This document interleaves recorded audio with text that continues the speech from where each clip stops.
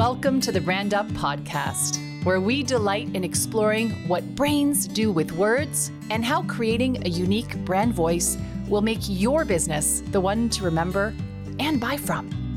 I've lost count of the founders I've spoken to who are awesome at what they do, but struggle to communicate about it. Once you harness your amazing brain and turn its genius to your brand voice, magic will happen. I'm your host, Anne D. Ferguson. Today, as ever, I invite you to listen in and try something new, because who knows what might be possible if you really couldn't get it wrong. Hello!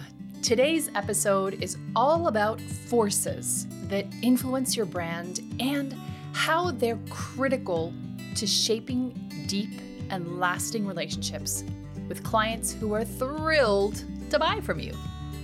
Now, I'm not talking about the force, but rather about different forces that shape what you say and how you say it on behalf of your brand. And often they're forces that you're not even aware of. None of us really are, unless we are like me and spend time geeking out about it. We'll look at what I call internalized forces, so 3 of those, and 3 external forces that really act as filters for what you say, whether you know it or not. You might be thinking, what are you talking about? I don't filter when I write or speak. Yes, you do. We all do. In fact, I hope you do. When you were a kid, you learned to filter language around grown-ups. You knew who you could drop an F-bomb around and when you needed to mind your P's and Q's. We learned to filter super early, and we don't stop. It's a constant, tiny focus group that we're running our whole lives long. Humans are doing market research all the time with our communication. Now, as a woman in my late 40s, I'm a little less interested in what the response is, in the sense of I just have fewer f***s to give. But I still want, when I communicate, to make sure on a personal level that what I'm sharing is respectful and kind and honoring to the other person. Does it mean I'm being nice? Hell no.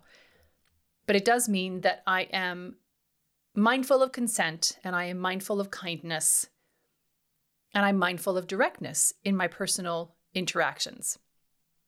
When I'm communicating here with you on the podcast, I'm very mindful and try to have everything that I'm sharing be clear and easy for you to access and understand. I could be talking to you about a gajillion things around branding and brand voice and strategy, but in these episodes, I am mindful and try to be honoring of you as my listener to give you just enough information that you feel satiated, but not so much that you feel overwhelmed. So we're constantly filtering. And as founders, we do the same thing with our brands as they grow, consciously or not. Today, I'm encouraging you to get really conscious about which filters you're using to shape your communication and what factors you do or don't want to pay attention to as you shape your brand's voice. Why are you choosing certain words? How are you shaping your messages? What's actually driving your choices? Let's focus on 2 factors that influence the way that you communicate. We'll call them internalized factors and generative factors. First, let's look at internalized factors. These are the ones that we usually don't even notice because we acquire them as we grow up, and that's normal. The way we communicate is always shaped by our family, our language, and our culture of origin. It affects our mindset, any trauma that we've had, that we store in our cells and in our body that are constantly coming back and reminding us, danger, don't do that, don't say that, don't go here, don't show up that way. Prejudice that we carry, whether it's something we're aware of or not, it comes through our words. Whether we want it to or not, when it's there, people can sense it and feel it. And because we're the spokespeople for our brands, it comes through. It is incredibly difficult to hide that stuff. And if you are trying to hide things through your brand, which I don't think you will be if you're listening to me, people will feel it. They'll feel it, something's off. The way that we communicate is also shaped by something really critical, an internalized factor, fear. Fear is massive, and we're going to talk about that. So over time, we internalize all of these factors: family, language, culture of origin, mindset, prejudice, expectations of others. I mean, the list, I made it brief, could be very long. So we internalize these factors. And I want to take a second also to recognize that, of course, we also internalize a lot of good stuff too, right? As we move through life. And we skillfully put those things that we've internalized to work for our brands. That's awesome. Keep turning to those positive things that uplift you, like self-belief and encouragement that you might have received, or tenacity that you might have developed over your life. All of that is super helpful.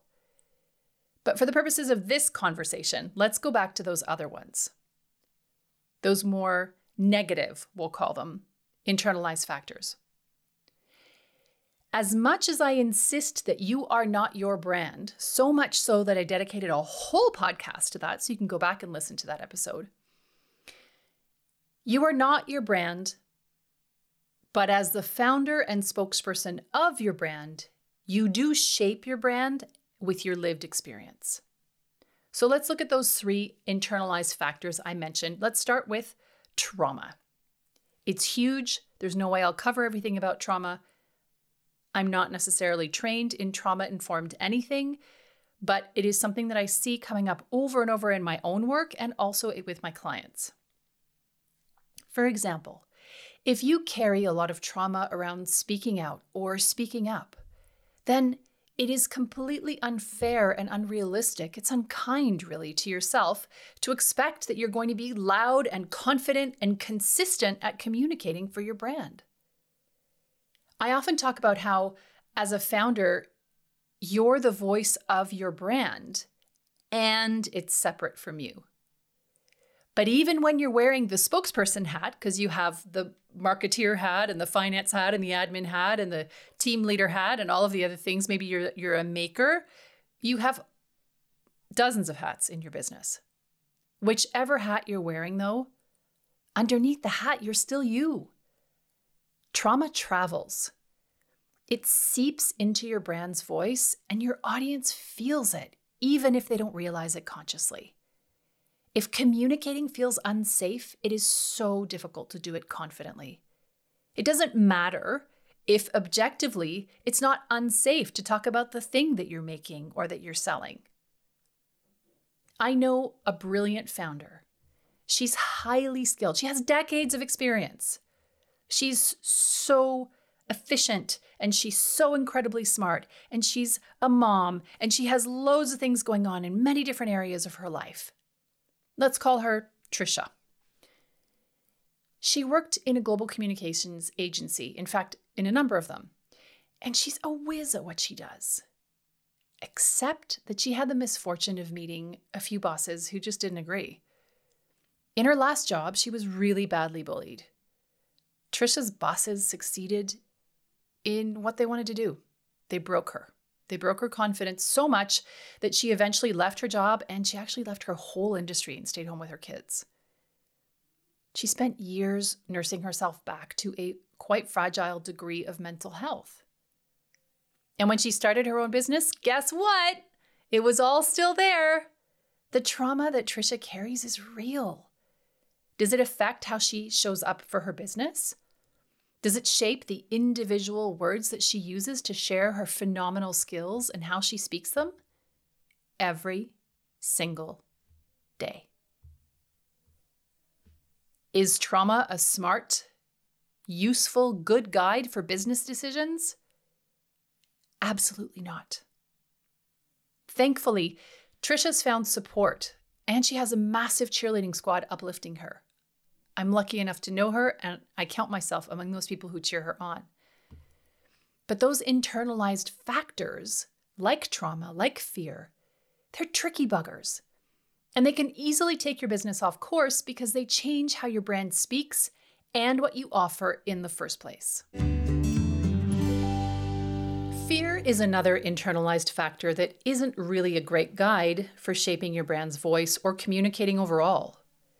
Worrying about what your family or your friends, teachers, mentors, or colleagues might say if you actually speak out, if your brand takes a stand, if you're recognized for the work you do, that worry, that fear holds so many clients back and colleagues too, people who I've worked alongside for many years. The experience of fear is real, it's visceral, and it stunts your growth if you act out of avoidance. You don't want to experience the fear again, and that makes sense. No one wants to relieve trauma. No one wants to feel afraid. And so your body, your experience, your cells are telling you, no, don't do it. You might be thinking, why are you talking about this, Anne? I'm talking about it because running a business brings those internalized forces, those fears, front and center, and presses hard on all those tender bits that we all carry. Ever felt nervous if you're about to talk in public? Have you ever felt the wild wobble in your intestines when you sent your first email to a growing list? When you're nervous or you're tense, it physically affects your vocal cords. It also affects the way that you put words together on paper and that you share them with your voice, metaphorically or physically, your brand's voice. Often, women sound really apologetic and they minimize their offering or look for ways to somehow be pleasing because that's what we have been taught. Our culture tells us to be nice and to share and to give and to take care of. It's so familiar to us as women, so common and so harmful to your brand. There's a woman called Denise Duffield Thomas. She's the author of Get Rich, Lucky Bitch, and Chillpreneur, and I'm part of a community of hers called the Lucky Bitch Community. And I remember seeing her in London a few years ago, and she told a story about how men will make a thing and they'll show you the thing and they'll say, hey, I made this thing and it's awesome. You want it? It costs $500. No? Okay, whatever. They walk away and find the next person. Hey, I made this thing. It's awesome. You want it? It costs $500. And they will keep going and going and going. Now, of course, not every man is this way. Of course, they don't all have this very simple, straightforward confidence. Of course they don't. But there is a difference between that, which is what you often see, and what she described seeing with women who come into her community to change their money mindset. She talks about how so many women offer their product or their service indirectly, kind of through the back door, apologizing, saying, oh, yeah, I made this. I just made it. It's just a little thing. It's okay if you don't like it. Do you know what? I'll give you a discount if you want to buy one. And if you get one, I'll give you a second one for free. Or you know what? Actually, you can just have it. And as she told this story in London, the auditorium erupted into laughter, but it was nervous, uncomfortable laughter because so many of the women in that room had had that experience, myself included. This shit runs deep. Internalized messages around visibility, your worth, your value, any money stories that you might have or issues, and your mindset, which is essentially the result of internalized factors. They have a massive impact on how you communicate about your brand and on behalf of your brand. Elizabeth Gilbert, in her book Big Magic, talks about perfectionism and fear. And she talks about how fear just cannot be driving the car. Fear can't be driving your business bus either. It might get a seat way at the back, but it cannot be driving the bus, holding the map at the time, or controlling the GPS, or even the radio. It cannot be the main factor or filter through which you run your business. If fear is driving the bus, and I'll be honest, I face fear on the regular, and so do every single one of the entrepreneurs in my accountability group of colleagues and every single one of my clients, even people who are smashing it online and in real life, feel fear. But if fear is driving your business bus, you can be sure it won't get very far because you're going to be communicating that fear whether you know it or not. So what other factors might you internalize? Well, trends. Trends can be big. Have you ever felt influenced by something happening in your industry or things your competitors are doing? Simply, have you done a reel lately? Ever twerked on TikTok? Found yourself lip syncing to a song to get the clicks, even if it doesn't really align to your brand? How about following the recommendations from mentors who know what you should do, or other entrepreneurs? I have this great idea, I totally think you should. Or things that you see industry leaders doing. Maybe you saw somebody having a big win with a specific. Maybe you saw someone having a big win with a specific positioning or business strategy, and you thought, yeah, I'll have some of that. But maybe it fell flat. The thing is, just because something is a home run for someone else, it might not be a fit for you and your brand. In next week's episode, I'll share what I suggest doing instead to stay in your own lane, even when the grass looks greener on the other side. But before that, let's get to the third internalized factor that can throw your brand voice and business way off course. Shoulds. When I say that word, inside my mind's eye, I see it dripping with toxic sludge. It's awful. The number of actions we take in business, the offers we make, the marketing tactics, and even specific phrases you use because you should. I'll go into some of these in another podcast because I actually have the plan to do a podcast about words specifically. But just as a teaser, some of my most loathed phrases at the moment are, if you don't invest in yourself, your business will never grow. Or act fast. Or the perennially juicy, I know you're whatever they purport to know. Gross. They're all things that my clients have been told they should say, but they fit their brands like an itchy sweater. And that means they didn't communicate freely and openly about their offerings. And then they flopped.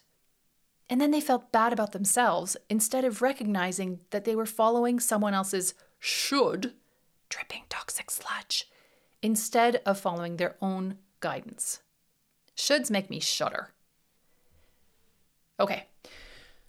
We talked about some not so helpful internalized factors and where they can trip up your brand and how you communicate with your audience and your clients. There's a second category of factors that are more helpful. Let's call those the generative factors, because they help you generate better ideas and offer more sound guidance for your business. Generative factor number 1, context. What is going on around your people, around your business, in the world? What's happening in your people's lives? What is their financial reality right now? Not what was it 6 months ago or last time you launched, right now. What's their cultural context right now? What's shifting politically, economically, environmentally, socially? If you don't know, find out. Ask. Katie Tucker of Product Jungle is a fantastic one to follow for ideas on how to do smart and quick and effective market research as a small business founder. I'll link to her in the show notes. It's so important to know what's actually going on with your audience. And it's really smart to check in with it on the regular. Have actual conversations with people. Do some research. And as soon as you know something for sure, like you're sure, I know this for sure about my people, I challenge you to check it again. Because as soon as a for sure beds in, you stop being curious. And that means that your language, your messaging, your words potentially can get stale. Data you gathered 6 months ago might not apply right now. Check it. Change what you're saying if your audience's context and circumstances have changed. You might have heard the advice to use the actual words that people share with you and repeat them back as you're selling your thing. It's a good strategy, as long as you do it with permission from your people, obviously. But the thing is, check if the words are still true, because they might not be. Take right now. We're 2 years into a pandemic. In my house, we're 3 out of 4 people deep in the virus. As I record, I'm the last woman standing. People today are spending much differently than they were a year ago, and definitely differently than when this whole shebang kicked off 2 years ago. Entrepreneurs are more careful, and many of you are feeling the squeeze of an ever more crowded market as suddenly people who are working only offline came galloping into this nirvana of being online. That means it's likely that whatever you knew about your clients a year ago has changed. That is exciting. Does it mean more work for you? In the short term. But it's so boring saying the same thing again and again. You're evolving. The market is evolving. Your brand is evolving. Your people are evolving. So it stands to reason that your messaging and the individual words that you string together also need to evolve. Your communication and your brand's voice will ebb and flow. And when you create the grace for that to happen, it'll bring a sense of ease into your conversations with your clients. That's good. So that was generative factor 1, context. Generative factor 2 is where you want to position your business and your offer. Where does your offer fit? Where does it fit in your client's journey? Where does it fit in their life? Where does it fit in their business? Where does it fit in the panoply of offerings that you have? Where do you sit on the pricing scale? Where are you relative to your competitors? Asking yourself these questions allows you to make educated decisions about your offering every day. And what we're very interested in this podcast, it allows you to mindfully choose how to talk about your offerings. But as much as you can, try to not talk about your offerings relative to others. A, because it draws attention to others, but especially not if you're hopping on a trend. If you find a trend that makes sense and supports where you're going, then great. If you know you've been wanting to pivot for a while and there's a new phenomenon that helps you do it, great. If it takes you towards the positioning you're aiming for, go for it. If you can talk about your positioning and your brand and your offer and showcase your brand in alignment with your brand's voice and using your brand's voice in integrity, then have at it and enjoy. The third generative factor that I want to talk about today is what your people are able to receive. This also connects into my earlier point about data, about information versus assumptions. You might have exciting, amazing insights, ideas, and offers to share with your people. But what if they're not ready? This story is still a little sensitive to share, but I'm going to be brave and share it with you anyway. About 5 years ago, I took a huge swerve off my lifelong career path of PR, media training, marketing, and messaging. Living in Geneva, continents away from Canada, where I come from, London, where I've lived, Spain, where I had my first child, I felt lonely as hell. I was raising 2 kids, very close in age. My partner was traveling 80% of the time, and I was really isolated. I'd been learning about online business. I'd had a yoga business for a while, also a swerve. Love teaching yoga, good for the soul and away from the computer. But I decided to create a business specifically online. I dreamt up a community of mums so that you could have a global community of women in similar situations to mine at the time. You could have that community in your pocket whenever you needed it and wanted it. I had a whole plan of self-love and self-care for them. I was going to help them put themselves first, reconnect to themselves so they wouldn't drown their spirits in motherhood like I felt that I had drowned mine. So far, so brilliant, right? All the feedback I got from people I spoke to told me so. Except back then, I couldn't get the positioning or the audience quite right. I was trying to sell the community to moms who were so snowed under that they didn't even know what their favorite ice cream was anymore. My offer was awesome. It was solid. The price was great, but it was aimed at people who couldn't receive it. Those mamas couldn't hear me for the most part. They were barely treading water. I remember hosting a workshop here in Geneva and asking the women who were in the room what they did for fun.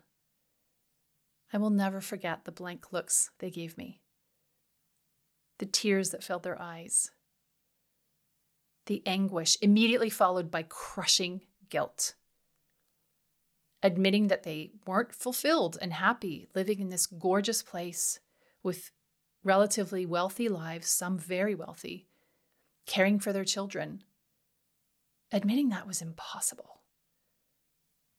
I learned the hard way that even with the best messaging in the world, giving that messaging to the wrong people, to an audience that wasn't ready to receive what I was offering, didn't help me create and grow the business I knew that I could have grown. I was offering a place to plug into all the fun they'd want to have, all of themselves that they wanted to connect with. But the women I was reaching could barely remember how to spell fun. They weren't able to receive what I was offering or grasp the ideas and encouragement I had right here for them. It was like a game of broken telephone. They weren't picking up what I was laying down because I was talking to the wrong people, or I was talking to the right people about the wrong thing. The mamas I was talking to, mostly, immediately needed someone to help them find support on the daily. When they had that in place, maybe they'd be able to create the time to remember what they liked and start to dream about what they wanted. But that wasn't the business I wanted to create. I had my idea, and I couldn't make the two fit. So I shifted gears and went back to copywriting and messaging with some really painful big lessons in my pocket. I see it happening again and again with my clients, and they get so frustrated. It can happen at any point in business too. You're on a roll. You've had launch after launch and they've gone really well, and suddenly something flops. It's worth asking. Are you meeting your people where they are right now? Are they actually hearing what you're saying? Are they able to? Are you being clear? Or is what you're saying confusing somehow? They're all good things to think about and important ones if you want your business to keep growing. That feels like a good place to stop for today. So let's recap. First, we talked about the internalized forces that might be shaping your brand's voice. We looked at trauma, fear, and the nefarious power of toxic shoulds. We also talked about the generative forces that could helpfully shape your offering and how you talk about it with your brand's voice. We talked about context and how that shapes what's going on for your people, and the importance of being sensitive to their context by doing the research and digging into juicy data as opposed to assumptions or old news. We talked about carefully choosing your positioning, and we looked at the importance of meeting your people where they are and the importance of communicating with them in ways that increase the chance of them actually receiving what you're saying, so you don't get your wires crossed. In next week's episode, I'll talk to you about filters that I recommend you have in place and that are core to what I teach about brand voice and creating a brand voice, and why having those very specific filters in place will get you moving much faster towards your next business goal. Those filters will help you sharpen your communication, and they'll make sure you reach the right people who can actually hear what you're saying, are ready to receive it, and can't wait to buy from you. All thanks to your brand voice. Thank you for listening to today's episode of the Brand Up Podcast, your hub for all things brain, voice, and brand. Want to dive deeper into the fascinating world of brand voice? Let's connect on socials at I am Ann D. Ferguson. You can also visit me on my website. The link to that is in the show notes. If you liked what you heard, please leave me a review so this podcast can reach more bright business founders just like you. And share it with other wonderful minds, neurodiverse or otherwise. Remember, this is your chance to brand up because it's your brain, your voice, and your brand after all. I'm Ann D. Ferguson, saying speak soon and bye for now.